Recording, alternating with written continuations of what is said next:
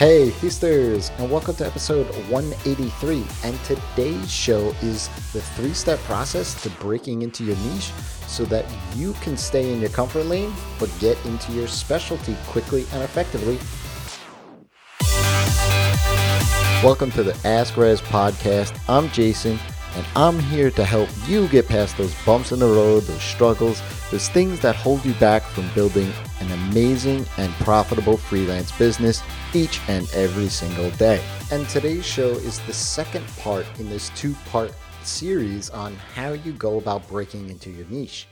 In the last episode, in episode 182, you learned how you don't have to go all in, right? There's no flip of the switch of your business, and all the work that you did up until this very day isn't all for naught.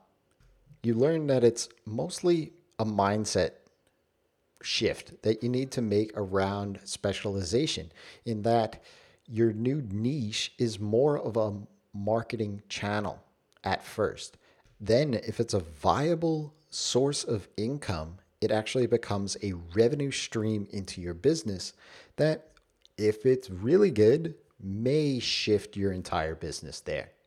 And now that you have that mind shift, or at least the method at which to think about niching down and specializing your business, we're going to talk about how to do this, the three-step process for you to test the waters of your new niche.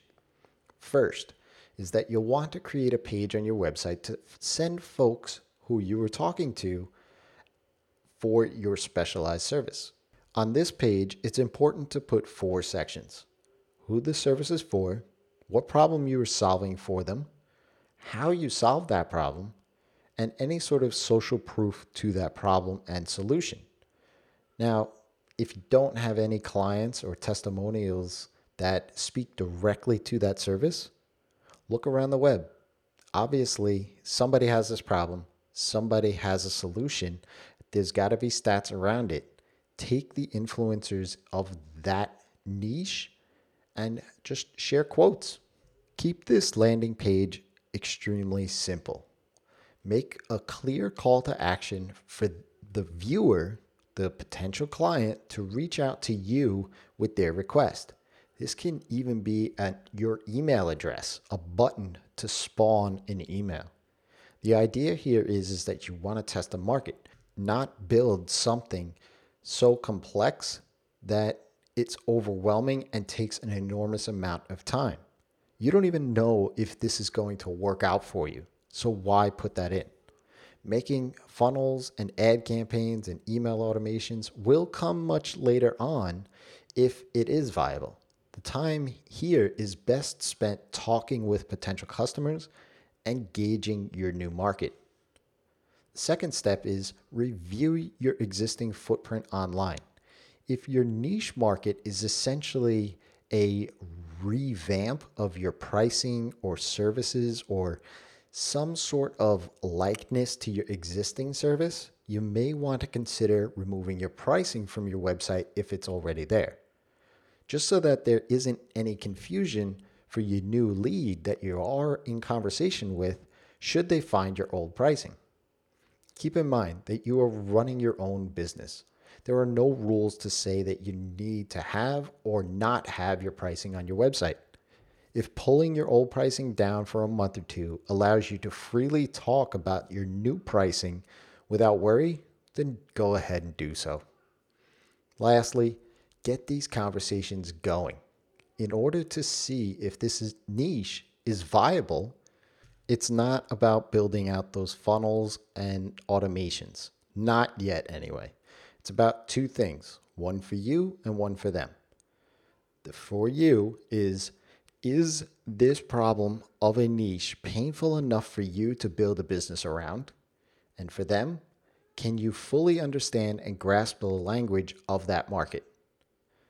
You can only get that answer to these questions through market research, which is conversations. Think about your early days in building the business that you have now. Did you set up marketing funnels, ad campaigns? No. You spoke with someone, drew up a contract in Word, printed it out on a PDF, and got payment through a PayPal link and then did the work. Those routes are where you need to go when breaking into the new niche. If the answer is yes to the questions that I mentioned, then you can start building the business out bit by bit.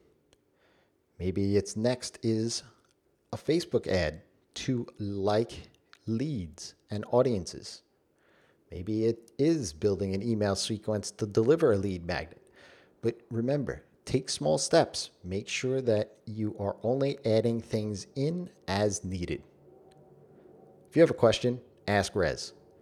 That's me by leaving me a tweet at Rez or hop onto my email list. I'd love to unpack this even more with you. And as a bonus, if you head on over to rez.com and hop onto my mailing list, I'll send you a 5-part sequence of how to get the best clients. Until next time, it's your time to live in the feast.